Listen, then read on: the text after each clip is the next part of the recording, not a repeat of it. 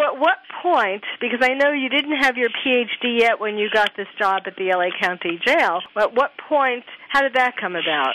Well, I had been working. I finally got my master's degree, and then I went to work for Orange County Mental Health and worked with flashers and weenie waggers and rapists and child molesters, and I did that for 7 years while I was still working on the PhD. When I actually finished it, I needed internship hours, and so with just the wet behind the ears PhD, I went to LA County Mental Health and told them that I had worked with all of these molesters, all of this other type of criminals, and that I would like to work with a different type of population of criminal. But had you asked in the first place to work with the criminals in Orange County? Was No. that an area that's just where they put you? Right.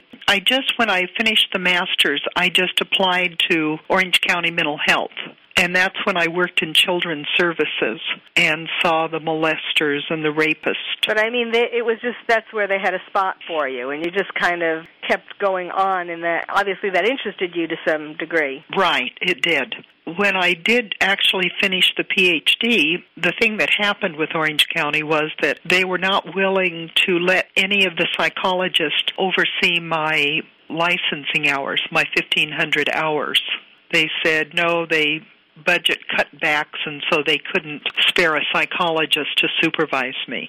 So I was in the bind, so that's why I went to LA County. Uh-huh.